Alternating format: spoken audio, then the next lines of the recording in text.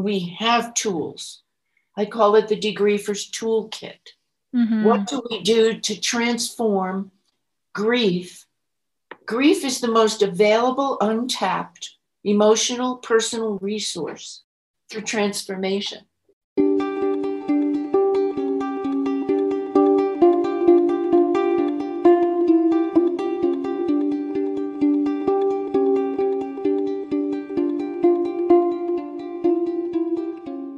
Welcome to the podcast, Share Your Story, Exploring Humanity One Heart at a Time. I am your host, Jenny Diltz, and I help people convert their grief into growth in their own way and in their own time. This is a podcast where we dive deeply into the stories that make us who we are and show us who we can become. Together, we share real-life experiences of growth through our grief. I can be found at grievingcoach.com. Make sure you subscribe to the show so you don't miss exclusive interviews and some of my own tidbits and insights on grief. Hello, everyone. Welcome to another episode of the Share Your Stories series. This is a podcast experience where we get to explore humanity one heart at a time. I am your host, Jenny Diltz, and a grief coach who specializes in life. I am the founder of Grieving Coach, and I help people convert grief into power. If you feel inclined to make a donation to keep events like these going, you can follow the link and support the show, and that would be fantastic. Joining us this time is Lynn Prashant, somatic thanatologist, certified grief counselor, and a fellow in thanatology with the Association for Death Education and Counseling. Lynn trains, counsels, consults in the United States and abroad, working with loss of any kind. She wrote Transforming Somatic Grief, the training manual, and is the founder of Degriefing, integrative grief therapy. Degriefing employs both verbal and physical methodologies to relieve an individual's emotional distress, mental anguish, and physical discomfort. She has a wealth of experience, including residing at the Living Dying Project, working with Stephen and Andrea Levine, as well as working with Elizabeth Kubler-Ross and many others. In this episode, we will hear how Lynn got into grief work, what she's learned from pioneers in the field, and where her adventures have taken her.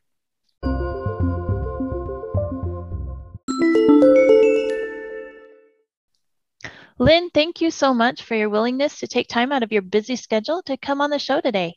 It's an honor to have you with us. Thank you so much, Jenny. An honor for me too. So tell us how you got into this field of grief.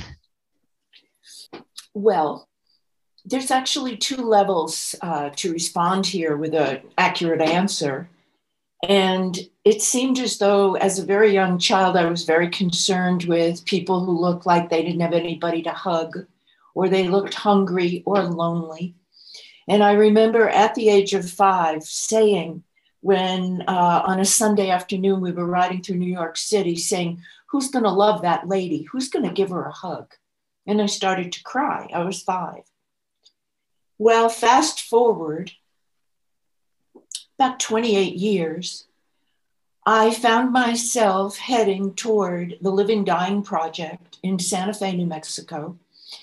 My husband, Mark, had head and neck cancer, and we'd explored conventional methods to arrest the cancer to save his life. And at one point, we were given a book by a dear friend of his, and it was about conscious living and conscious dying, and written by Stephen and Andrea Levine. Mark wrote to them. They said, yes, come as soon as you can. And we found ourselves driving from New York City across the country to Santa Fe, New Mexico. In order to answer your question directly here, it was the support of Stephen and Andrea, Elizabeth Kubler-Ross, the Living Dying Project itself, and lots of spiritual study that I'd been involved in that showed me my direction, showed me what my life's work was to be. Mm-hmm. And it was very obvious in the actions of what I was learning and who I was relating to, just how important this work was and how much support Mark and I got at the Living Dying Project, and how I wanted to share what I learned and deepen what I could teach. And that's been my quest ever since 1984 when he died at the Wow. Living Dying Project. Yeah. Mhm. That's an amazing quest. Yeah, it's an amazing quest. So you've been tutored under some of the most well-known pioneers in the end-of-life space. What are some of the most impactful things you've learned from them? Well, there have been a number, of course. And when you ask that question, certainly a moment with Elizabeth Kubler-Ross pops into my memory, and a very profound moment with Stephen Levine. And with Elizabeth, it was again in 1984 when Stephen and Elizabeth came to Santa Fe, New Mexico, and had not taught together or been reunited for many years. And Mark and I, due to the fact that we were at the Living Dying Project and the fact that he was severely ill, people say, well, how did you get together with Elizabeth Kubler-Ross? I said, the admission was a very sick husband. And we had a private meeting at 3:00 in the afternoon. It was a Sunday afternoon in March of 1984. And she looked at Mark and she looked at me. And she looked at Mark again and looked at me. And the third time looked at him and then said to me, he's doing well, you're not. And I looked at her and I said, it's just not fair. It's just not fair. And she said to me, oh, young lady, it's a good number of years ago. Oh, young lady, how sad it is that you believe life is fair. And it really stopped my breath and my thinking, because that was one of my go-to phrases. It's not fair. Mark was 36, I was 35. And Elizabeth put it in perspective. It wasn't fair. It just what was so. Mm-hmm. And so I bounced from that to a moment with Stephen after Stephen had come to visit us at the Living Dying Project. At that point, Stephen and Andrea were living in Taos, New Mexico. We were in Santa Fe. And Stephen and I were sitting in the kitchen. And one of our rituals when he came over would be to share a Dos Equis at 5:00 in the afternoon. And we'd share the bottle and we'd toast. And he toasted and he said, see this glass? It's already broken. And this man upstairs lying in bed in meditation, dealing with very serious cancer, he's already gone. And when Stephen said that to me, I knew what he meant. And I felt a chill go up my spine.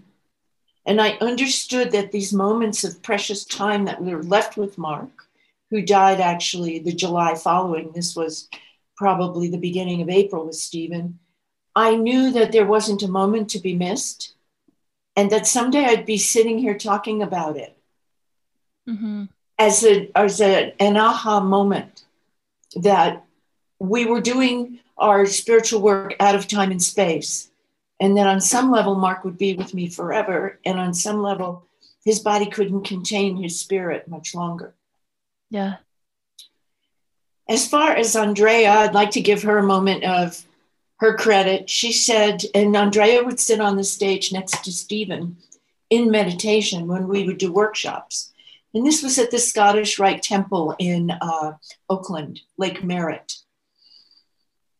And Andrea had been in meditation and she opened her eyes and said, if you can live with the don't know, you can live with just about anything. And many people in the room were dealing with their own diagnoses. Others were dealing with brokenheartedness, bereavement due to the loss of a loved one. Mm-hmm. And our question of what we didn't know resonated through the room. How would we survive this loss? How would we find ourselves again? How would a broken heart heal? How would we be able to talk about this ever with clarity and compassion for others going through a similar moment, whether it be the diagnosis or the diagnosis of a loved one? Mm-hmm. So I'd like to just add one more thing that fits right here, that Stephen and Andrea were on the stage together. And she, as I said, was sitting in meditation. And when he spoke, you could hear a pin drop in the room. His words were so precious, so authentic, and so humble. And he looked out at the audience and said, if you truly love your partner, you will hope they die before you, so that they don't have to witness your death. And there was a hush that even deepened in this room of hundreds of people. Because most of us, in my case as a survivor, we just knew that we did the best we could to love our beloved, in my case, my husband, and then my sister. Most of us, certainly me, had never thought of it in the reverse, that we were doing the work, the spiritual work of, as Ram Dass says, walking each other home. Mm-hmm. It didn't occur to me quite that well at that age of 35, which I was. I see it more now as I see my friends beginning to show signs of the truth of the life that their bodies have lived, starting to see that now in our 70s. Yeah. It's very humbling, because the difference is when Mark died, he was 36. When Donna died, she was 49. Mm-hmm. Now all my colleagues and friends who are dying or showing signs of illness, they're me and I'm them.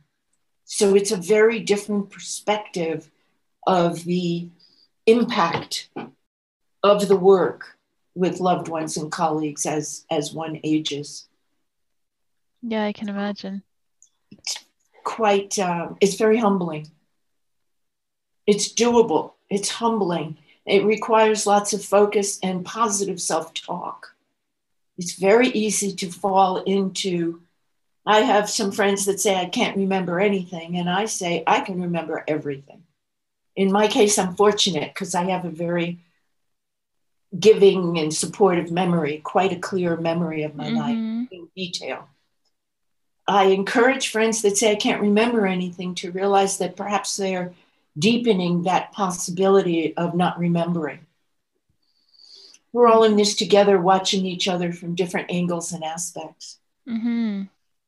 So Jenny, in truth, working with Stephen and Andrea and with Elisabeth Kubler-Ross, I'm actually going to present for the Elisabeth Kubler-Ross Foundation next week. It's an honor to bring forth the work, to humanize it. It's not textbook, it's real life with, of course, textbook learning and theoretical backing. To do my work well, it can't just be experiential. It's got to hold jewels of wisdom and information from many of my teachers. Right. From Bessel van der Kolk to Jon Kabat-Zinn, mindfulness-based stress reduction, to many people, Robert Niemeyer, the head of psychology at the University of Memphis. We pull our thoughts, we do our work, we learn to practice self-care, and then we open up our screens in this world, in today's world, and serve whomever is reaching out. Yeah.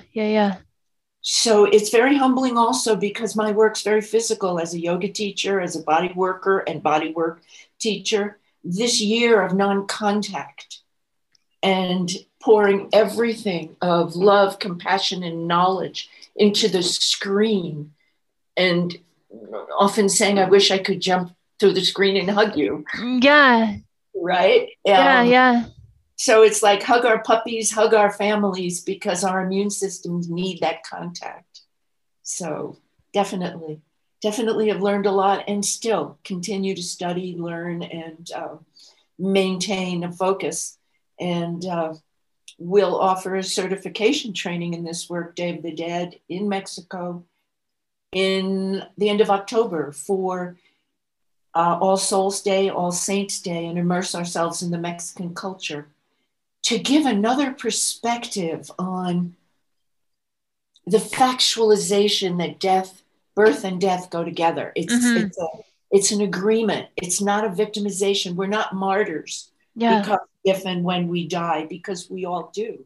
Yeah. This body's a vulnerable body. So it's about telling our truth to ourselves and learning about who we are. Stephen Levine says what we're looking for, who we are is what is looking. What is looking? We're looking for ourselves. He names it as a homesickness for God or the goddess, or however we name that. Yeah. Our quest is for self-awareness, self-actualization, to embrace the suffering that life offers and work it and transform it and not become victim to it, yet not deny how it impacts us on a physical level. Our bodies are our barometers. They tell us what's true. Our minds are not our friends. Our minds are tricksters. Yeah. Our minds want to make up stories when we don't have answers. And our minds are very clever at blaming us for everything it can, even when we know in our heart of hearts we're doing our best. The mind comes in with if onlys and what ifs and maybe and all those. And that's the mind's role. It's constantly challenging. And it's not emotional. The mind can't feel. The body feels, the mind thinks. So when we're dealing with situations with illness, with life, with mortality, the body's where we can find our truth and trust what our hearts and our guts and our sense, our third eye, our sense of being, our different energy centers are telling us. Because we can't outsmart the truth of life, this play of life. It's too big, it's too wide for the human mind to identify. It's more to be, life's an experience to be lived, not a problem to be solved. So we have to be in it and go through it. And I often say in my counseling sessions, if I had a magic wand, and I don't, there's no quick fix to loss. Right. And we can't fix, rescue, or save anybody. We can just work toward service toward self, service toward others, and learn about integrity and humility and compassion, especially in today's world. Yeah. So you bring up so many excellent points that we are standing on the shoulders of those who have gone before us. They teach us and give us their wisdom. Then we incorporate that, transform it, let it transform us, and teach it to others and pass it along. And grief and our experience is held in our whole being.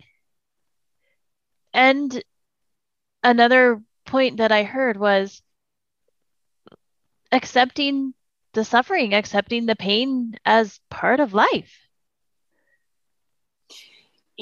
Jenny, people will often call me. I always do a 20-minute to 30-minute screening. If somebody calls me and says, Lynn, I've read about your work. I'm wondering if we're a good fit, a good emotional, energetic way to do some work about the losses that an individual has had.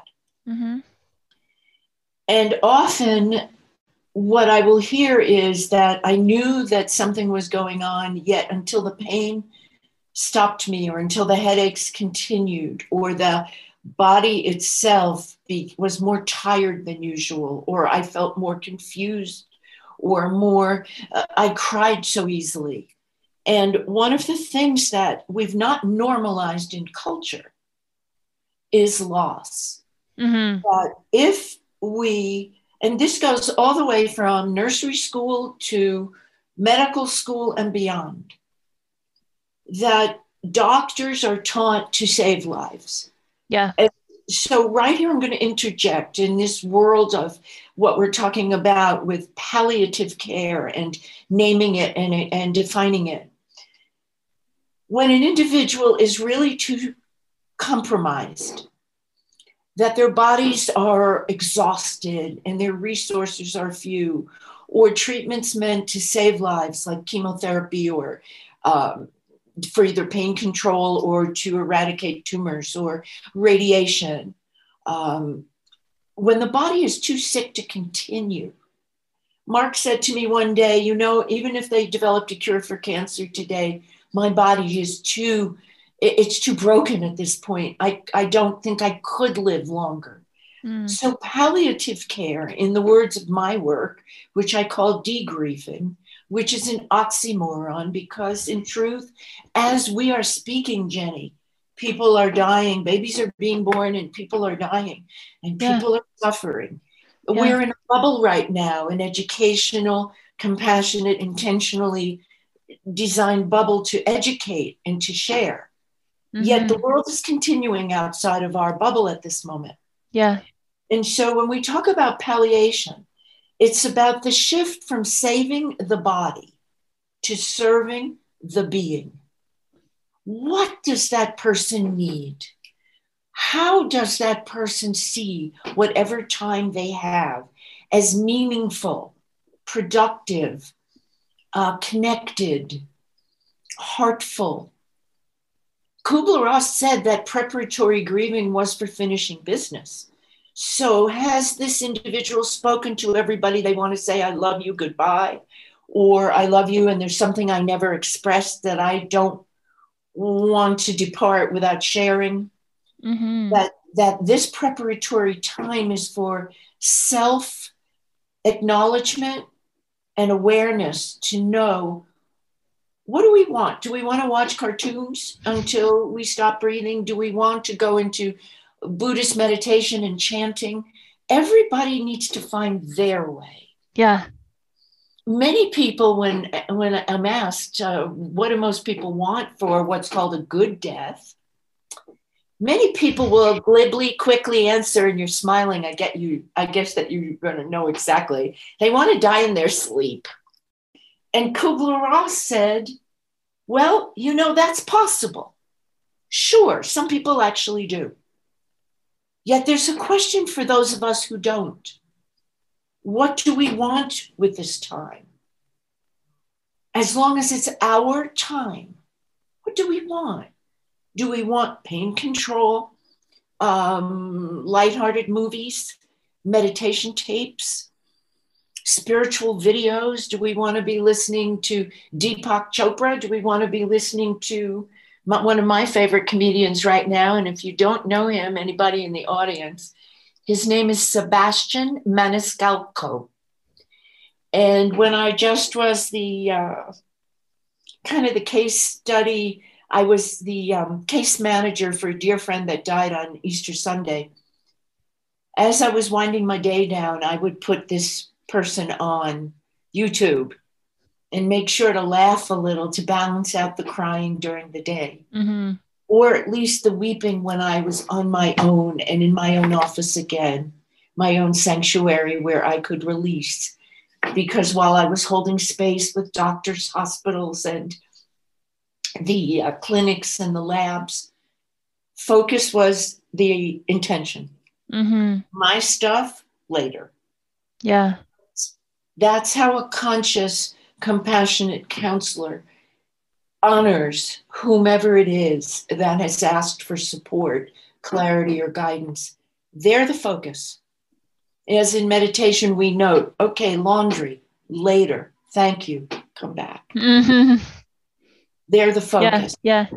So a little humor in the midst of the challenges of, again, as Ram Dass says, walking with each other home, knowing in our Rolodex who can help and when or where around the country or the world people are that are willing to embrace this level of human contact, of spiritual work called in the yogic tradition, the sadhana, the path, the spiritual path that we find ourselves on, the path of service. To say that it's selfless is a bit of a quandary, and because I want to share something very humanistic. Service is its own reward. When we are truly in service to another, there's a sense of energetic filling up, of potent, loving energy that we can embody in the act of service. Service-oriented practitioners, individuals, we don't do it for that. It's very challenging work. We find, though, that there is a very nurtured inner sense of well-being that we step aside, we get out of the way, and we're totally focused on what's in the highest good of the other. Mm-hmm. And the more humble we are and the more authentic, the deeper the energetic well-being or healing, or I called healing mind, body, spirit integration. And it happens in different ways with different cases. And one of my teachers, his name is Dr. J. William Warden, and I work with his mediators of mourning, and I work with his 4 tasks of mourning. They're forgiving, they're applicable. Grieving's not linear. The bereavement process is very nonlinear. One moment I can be thankfully talking with you, and then a half hour from now, I could find myself weeping when I hear something about animal cruelty or child abuse. And there are 2 things that I would like to mention in the genre right now of what we're talking about. And one is called solastalgia. Solastalgia. That's solastalgia. And I want to just touch on this. And the other is compathy. And they can be looked at together in a very unique way. Solastalgia is a present state of being of the global, of our universe. Mm-hmm. I looked at the internet earlier, and there was Germany underwater, Holland underwater, California praying that a tiny spark of anything doesn't ignite a horrific fire, a forest fire, and loss of homes and loss of lives. Solastalgia is the homesickness for what once was. Balance, well-being, global harmony, if in fact that's either a fantasy or a possibility, or a memory that's through rose-colored glasses of global harmony. It's animals being poached in South Africa. It's flooding in Germany. It's the surge of COVID again, so they're talking of a 4th wave. It's a sense of it's gun violence. It's a sense of safety that we once projected as possible, as desirably worth working toward. We're in a global malaise that has increased psychological problems during a year of quarantine. Statistically in the US, psychological issues, problems have been exacerbated to a huge percentage. Yeah. And when we talk about compathy, I want to combine them both. These are new terms that I'm writing on at this time. Compathy is an overload of compassion and empathy. Compathy that leads to burnout, practitioner burnout. And we saw this with the medical profession during the first stages of COVID, leading to the second and the third. We see this in social workers dealing with children that have lost parents or children in cages, in inhumanity that we're witnessing.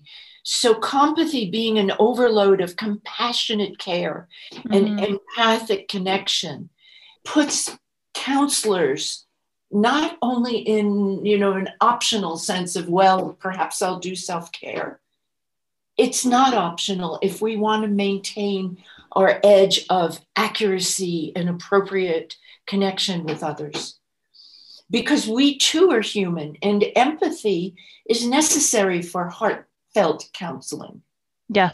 That's what Carl Rogers says, that without empathy, it's pretty rote, it's textbook. It's not human. So how do we, Jenny, how do we maintain our well-being with so many people in pain, so many people with loss of life like most of us have not witnessed before? I'm born after the Second World War. too young to appreciate what was going on in Korea, but certainly impacted in the Vietnam War when I saw my friends coming home without legs and arms or without breath. So right now we're in a very deeply disturbing yet potent time for personal awareness. Mm-hmm. For us to use this, not to find ourselves flattened with overwhelm of, which it's very overwhelming. I'm not sugarcoating any of this. Right. We have the opportunity to talk to our loved ones, our friends, our children, our siblings, clients, and normalize that it's not just because global grief exacerbates personal grief. Mm-hmm. And so to take care of ourselves, to understand if we are counseling professionals, psychologists, social workers, MFTs, coaches, we must find our personal route to maintain well-being and honor exhaustion and take time that we need. And if we find ourselves thinking about our clients and time off and we cannot re-regulate mind, body, spirit regulation, then we're not centered. Yeah. Then we can use tuning forks, acupuncture, or any of the integrative modalities to help us. Yet the quest is, and I call it the caregiver's quest for healing, how do we stay healthy, being in service to others? Mm-hmm. And that, of course, is personal, cultural, and rhetorical. Because maybe I love bergamot, and yet for you, you love Roman chamomile essential oil. It's a question of what we can combine for the most balance, because the world is chaos. Mm-hmm. Chaos is not a rarity. Chaos is molecules and breaking apart and atoms. And I'm not a physicist, so you can read Candace Pert's book called Molecules of Emotion. We are a chaotic group here on planet Earth. Yeah. Because in chaos, this is a planet moving at how many miles an hour? And it's only gravity that keeps me on this chair. I wasn't with Richard Branson in his flight into outer space. I'm not flying out of my chair because there is a chance to ground here. We have tools. I call it the Degriefer's Toolkit. Mm-hmm. What do we do to transform grief? Grief is the most available, untapped, emotional, personal resource for transformation.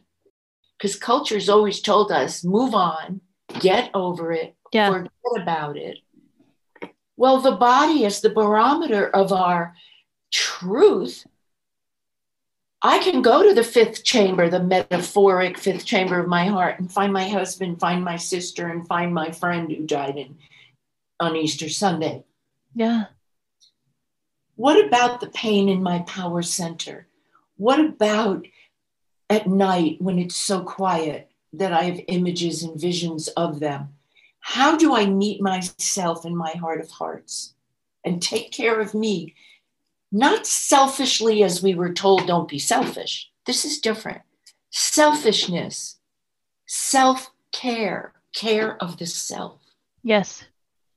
For humble reasons, for efficient, effective, and loving reasons, that we recognize that to do our work well on the planet in the year 2021, the more conscious we are, the more powerfully we can affect positivity and bring it forth, even in the midst of severe pain, such as an illness that's diagnosed as non-curable. Mm-hmm. What does each person want with that window that's theirs? And that's when I want to say one more thing, then please feedback or another question. That window of care is what Kubler-Ross talked about with her 5 stages. So this is a good opportunity to clarify something that's been quite confusing to the entire field of psychology and individuals who are dealing with bereavement. Kubler-Ross's 5 stages were just for, in that moment of that interview in 1961 with a young woman dying. Where are you, young woman? What do you do with what you know? Are you depressed? Are you in bargaining? Are you accepting or acknowledging? Where are you in your trajectory of recognizing that at a very young age, you may have a short time to continue to live? Yeah. What is your work? Psychology or confused professionals or jumping on the Kubler-Ross bandwagon took these to be used as tools for the bereaved. Mm-hmm. They're not. They're specifically designed for those individuals facing their mortality. Right. We can use this as a tool to help other people understand. Yet glibly used in celebrity relationships. Are they in denial? Are they bargaining? They're using Kubler-Ross. When last time I saw her, she said, "Have they gotten it straight yet?" And I said, and she wasn't. So she used some profanity in there, as Kubler-Ross was known to do. Those bleeping 5 stages of grief. Why don't they use them properly? And we're still working on that. So to you, Elizabeth, we're working on that. So you tell me, Jenny, you guide me here. What would you like us to look at this time? So I just wanted to bring in a comment from one of our participants. Joan Halifax said, "You must be able to sit with compassion and empathy and not be tied to outcome." Compassion and empathy explains this perfectly. And it is finding that balance of compassion, empathy, self-care, listening to what I need, and being able to fill up my oxygen mask first, so then I have the support, the tools, the resources, the life to then go out and help others. I can't save anybody if I am actively dying. Well, we're all actively dying, but I can't save anybody if my resources and my life is so low that I don't have anything else to give.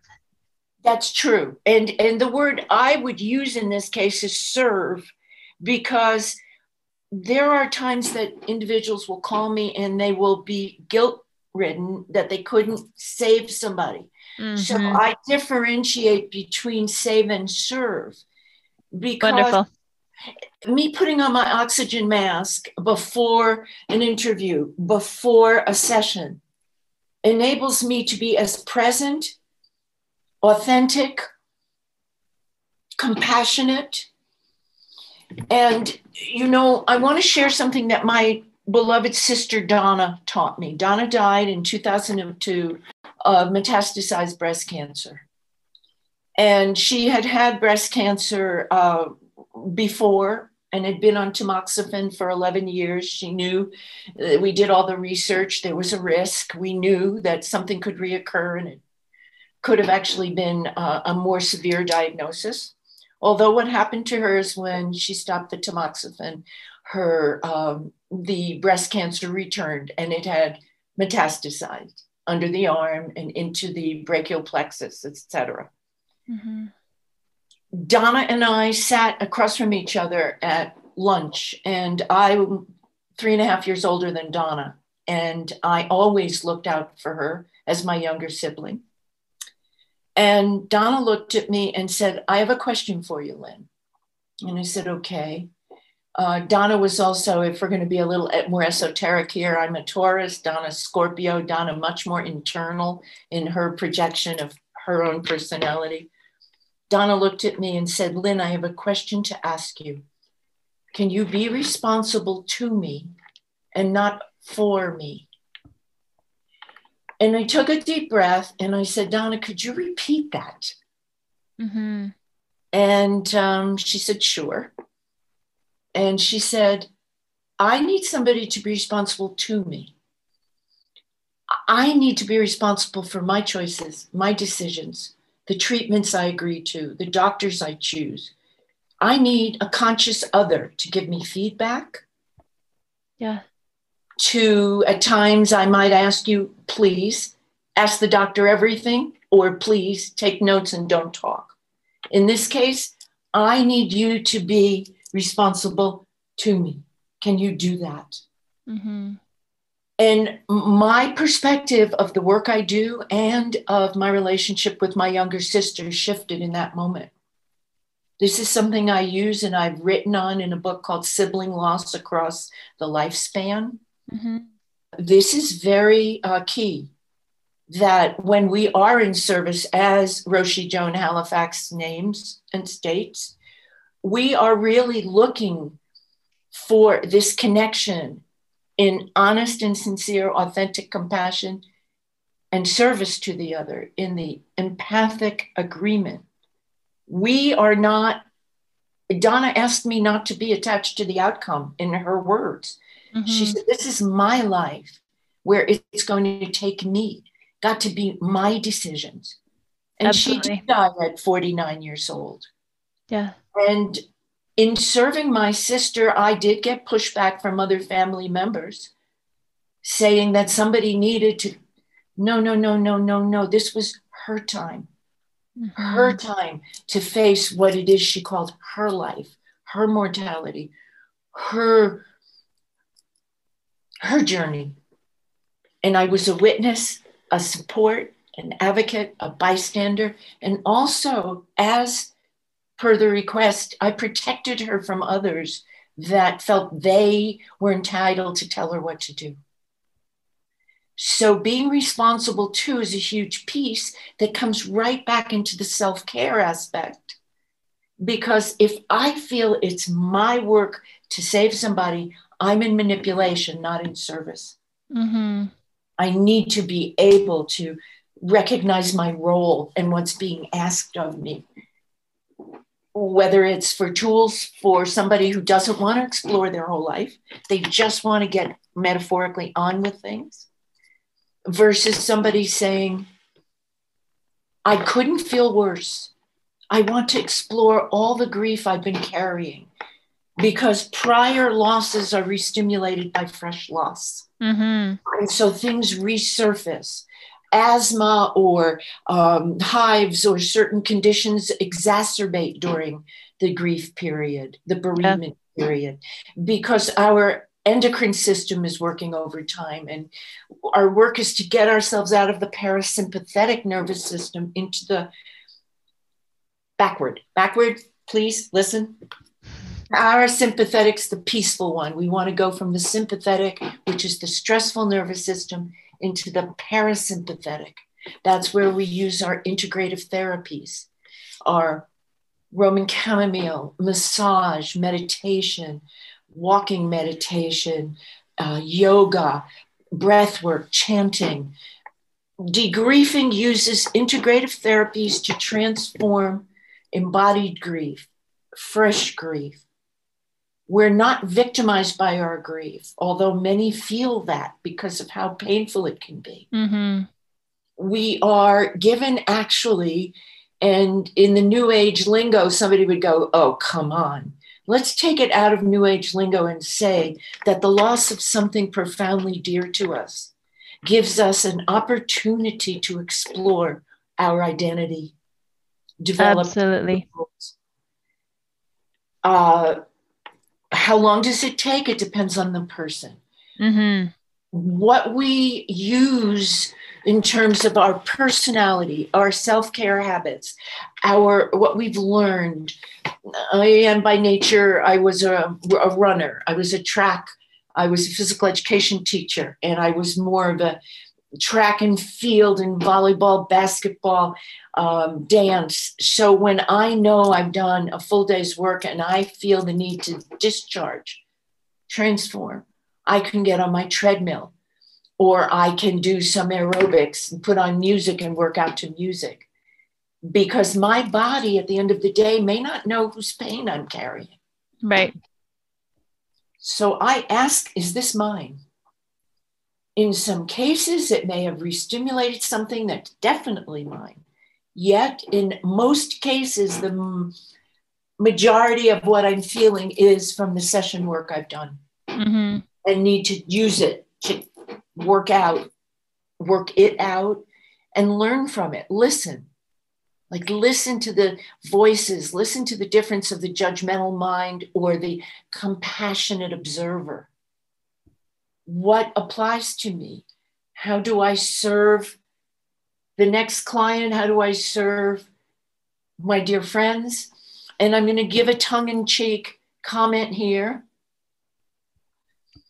It's very hard to counsel our own families. Yes. It's almost, I won't say totally impossible, but almost. So in your Rolodex, if a family member asks you for support or help, have somebody that you can say, you know, we're related. We have so much history. I'd like to refer you to a colleague who can speak to you without the baggage that history offers us to schlep and carry. Right. Right? And in my manual, I call this grief schlepping. Because we can carry our pain and hurt forever. We just would need a bigger suitcase or a bigger steamer trunk, or the decision to free our bodies from having to carry all this. And serving ourselves, walking our talk, if you will. Yeah, and I think that's what it comes back to, the difference between the difference in time in somebody's grief journey, in my opinion, is a directly correlated with the decisions that we make on how we deal with that grief, what we do with it, how we come back to ourselves, ground ourselves, practice self-care, move that grief around. Self-talk, right, also, of course. You know, one of the hardest ones that I found, the hardest situations, is often somebody talking about having lost someone to suicide and blaming themselves for not knowing, or blaming themselves for not more cleverly intervened or metaphorically saved. When it comes to the drug world, which in today's world is quite an issue for all of us, watching young kids lose parents due to different combinations of drugs, whether it's heroin or opioids or opioid pills, or whether it's fentanyl patches, or if it's methamphetamines, whatever it is that people are combining. What I often hear is, I feel so guilty I didn't know, or I feel guilty I didn't stop them. And I work with guilt differently, because one of my phrases is, unless you had handcuffed yourself to this person every day of your life and their life, they have free will. Unfortunately, sometimes mental disturbance suggests that this is a good idea. Yeah. Okay. And so one of the things that we must talk about is, I use the catch-all phrase of guilt. I liken it to the example of when we go to the dentist, this heavy apron that they put on us to protect our private parts. For men, it's their sexual organs, and for women also our breasts and ovaries, uterus, etc. When we lift this heavy apron, the truth of what's under it is what's fueling our pain. It can be rage, resentment, unresolved communications, exclusion, betrayal. We call it guilt when we feel like we haven't done what we could have, yet we often don't recognize that we couldn't do more. And self-talk, or letting the mind have its way with us, the mind's a fabulous tool. I needed that to be here with you now. Yet to help another recognize that it wasn't their fault, that they didn't know what was going on. We need to get beneath that word guilt and ask, what else do you feel? You might feel anger. You might feel extreme frustration that this person's been in and out of rehab 4 or 5 times. So what we need to do is compassionately use skillful questioning. Why do you feel it was yours to fix, solve, prevent? Did you do everything you could that you knew to do? Was it just there life and their life story that took them to this place. Mm-hmm. And it's our work to learn to live with it and acknowledge the pain of living without people we love. And I think to acknowledge the pain of their circumstances, that they were in so much pain, so much mental, psychological, emotional, whatever kind of distress that they were carrying, so much pain that they would go to lengths that are opposite of human nature. That's right. That's right. And to have compassion for them as well. That's absolutely true. And Kubler-Ross was somebody who spoke of this quite a bit regarding veterans taking their own lives after what they've been through and not being able to somehow reorganize the trauma or a year of being in a jungle or watching friends die, the neuroplasticity that's possible in today's world to change the thinking to give what we might use as hope or possibility. So, you know, I say the phrase, we're all in this together, and to some degree we are, and to other degrees we can't truly, which is one of the phrases to avoid, which is, I can only imagine. And the truth is, in many cases, we can't imagine the pain and suffering. Mm-hmm. We either hear about it after, or we witness it through others, or we do our best to meet the suffering individual in their heart of hearts and at least search our soul to see if we can provide some tools for them. In order to be compassionate, as Jack Kornfield says, it's got to start with the self. Then compassion for others and no compassion to self is not the full fueled being of mm-hmm. well-being. Again, the word being. You know, are we human doings? Are we human beings? Mm-hmm. How do we serve each other now when the world has been turned upside down and inside out, and we're looking for some sense of normalcy or need to redefine what are the new normals are? Yeah. Time is just flying by. It's been such an enriching and amazing conversation. If you could offer one piece of advice to people who are trying to make sense of grief or trying to start that moving process, start that process of moving their grief. Okay. What would you tell them? I would say to please start with nostril breathing. Nostril breath keeps panic and anxiety at a minimum and increases the ability to feel compassion or empathy toward the self. The other thing is left hand on the heart, right hand over. It's called metta bhavana, which is compassion to self. This is in the language of the Buddha, the Pali language, P-A-L-I. Mm-hmm. I would also say use writing as a tool because the mind thinks vertically and the body feels horizontally. So just writing to express aberrant thoughts or questions. Skillful questions often have the answers that reside within these skillful questions. How can I best embrace this pain of loss? Mm-hmm. Who was this person to me? How can I learn from this very difficult period of time to trust myself more and recognize that loss is a fact of the human condition, and that as I learn to deal with each loss specifically and take an overview, like on the degriefing timeline, what have my losses been? What's restimulated? How can I make sense of where I'm at now? Mm-hmm. And the other thing that I would offer your listeners, as I mentioned earlier, I'm one of many individuals in the field that feel passionate about the work we do. And we all have our own combined protocols that have worked for us and we want to share with others. I want to offer again a free 20-minute, half-hour touch base with anybody that wants to ask me anything. It's no obligation. They don't have to book a session. I do my work in Mark's honor and Donna's honor and in many clients. And one of the things I asked Mark, and how he answered was, what am I to do with my life when you die? This is what I asked my 36-year-old husband. And he said, learn to love everyone and everything as you love me, which I thought was quite a task. Yeah. And could take a whole lifetime.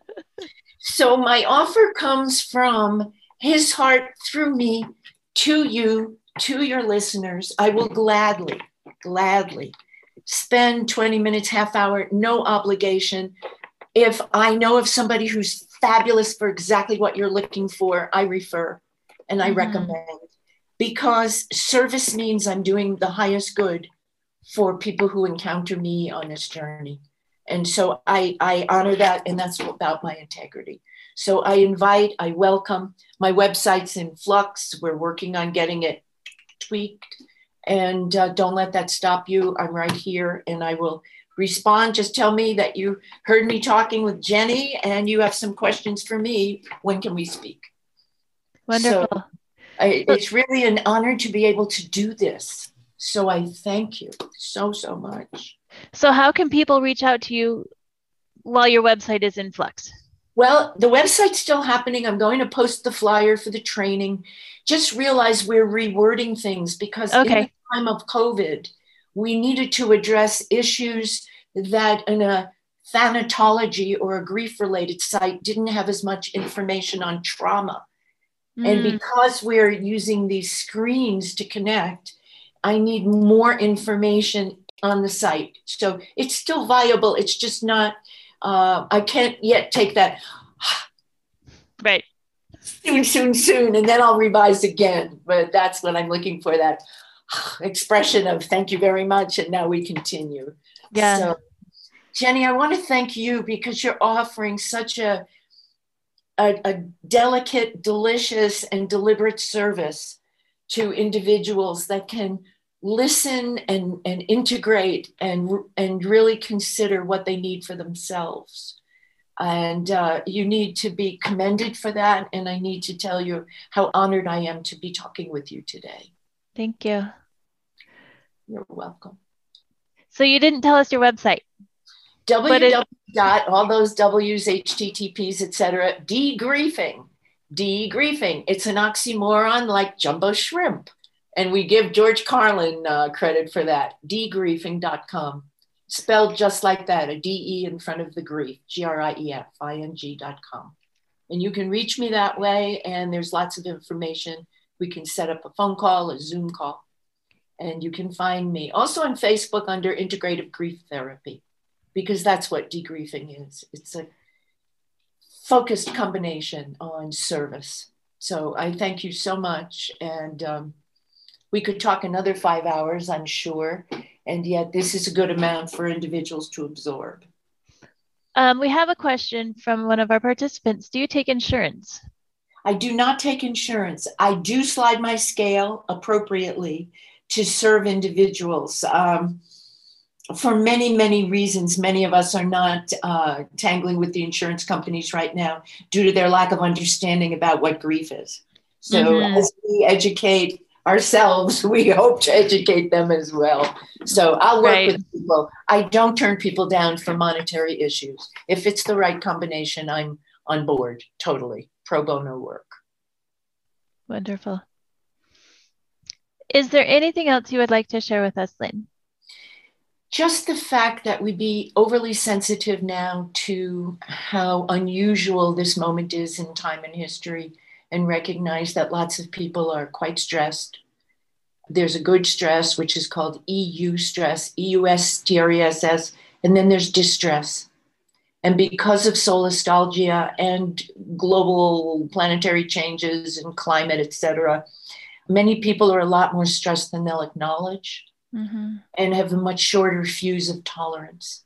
So that patients, nostril breathing, it really does, when I give my certification quizzes at the end, one question is, what helps keep us centered, grounded, and aware? And it's really nostril breath. That with nostril breathing, we can in fact assess things with less confusion. And so to be gentle with ourselves and to be gentle with others. And to find a way to speak our truth. so that we feel heard. Grieving people, more than anything, need to be heard and met exactly where they are. Yeah. And so the mind has a body and the body has a mind. So when you call me, bring both to our meeting and we'll acquaint heart to heart and go from there. I think that's it. I certainly could talk more because there's so much. Mm-hmm. I would encourage people to research the parasympathetic nervous system. Simply Google it so we understand that we have tools that we can use. I carry a bottle of Roman chamomile and lavender oil with me wherever I go, especially when I'm attending to somebody at home or in the hospital. Mm-hmm. I use Tibetan bowls. I use tuning forks. I used music that will help regulate the endocrine system because that's the system that goes out of alignment when we go in shock. The endocrine system kind of flips. That's the emotional regulation system. And when the pituitary, the thymus, the pineal, or the thyroid get backed up or out of sync, we do suffer. So proper diet, I would mention nutritionist named Frances Holmes, who talks about feeding the bereaved. And I would suggest that you ask yourselves, each one, what do I need to feel as grounded and centered as I can? Mm-hmm. And have that be a practice, a little meditation in the morning. On my websites, there are also somatic quick tips, running hands under cold water, shaking them out, and different tools. There's a very ancient yoga tool called Tratak, T-R-A-T-A-K, wonderful for balancing the third eye and the pineal gland. That's what I'm about, tools that work for individuals. There's no cure or end to loss. Therefore, grief is part of the human condition. Yeah. And so I'm available. And it's my life's work. I'm clear about that. With the teachers I had, it would have been hard to miss the directional signals. Kubler-Ross, Stephen, and Andrea Levine was like, okay, I'm on board now. So Kubler-Ross gave me a hug and with the back of her foot kicked me in the behind and said, get going and keep going. We need people in this field. So anybody who wants mentoring or is considering working with grief, that would be also something I would be thrilled to entertain for a half-hour interview. Is this a good way for you to focus your studies? Mm-hmm. So hopefully the book for the public will be coming out soon, and just lots of my writings, little by little by little. So wonderful. Yes, thank you so much again. I feel very honored and humbled, Jenny. You hold space so beautifully, and this is a great venue for this moment in our incarnation. Thank you again, truly. Thank you so much. I've learned so much from you, and like I feel like I'm a reciprocal of all of the learning that you've received from your experiences, from your teachers, from your mentors, from your work. So I feel honored to be talking with you as well. Thank you. Let's not forget Bessel van der Kolk, just as an aside, and namaste to all my teachers who have been macheting the path to make it easy to continue to machete the path. Mm-hmm. So thank you so much, all of you. Thank you, and thank your staff. This has been a fabulous experience, truly. Wonderful. So if you enjoyed this, you can join us next time in our journey of exploring humanity one heart at a time. And you can also donate to the program so we can continue to have conversations like these in the future. And I will put the link to that in the chat, and it will be in the show notes as well. And more of my work can be found on my website, grievingcoach.com, and Facebook, jenny.rencher-dilts. And I'm also on LinkedIn, Jenny Dilts-Grieving Coach. So thank you for joining us today, and we will sign off. Thank you. Bye, everybody. Thank you so much. Big hugs, cyber hugs. Okay, bye-bye. Thank you for joining us today on this episode of Share Your Story, Exploring Humanity One Heart at a Time, where we share real-life experiences of converting grief into growth. Just a reminder, we will be moving from a weekly to a bi-weekly release schedule starting in January of 2023 with subscription-only content on some of the off weeks. So be sure to subscribe to the show so you don't miss out on exclusive interviews and insights. And if you are struggling with your grief and would like help, I have recently opened the enrollment for my program Converting Grief into Growth. It is an individualized coaching program to support you in and through your grief and or teach you to support others as they do the same.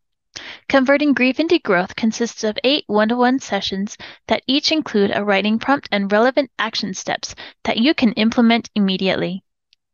The length of the program is individualized because each journey is different. We all have different losses, different styles of grieving, and different processing speeds. As a result, each journey will be individualized. We will go as fast as possible and as slow as necessary to get you long-lasting and permanent growth in your life.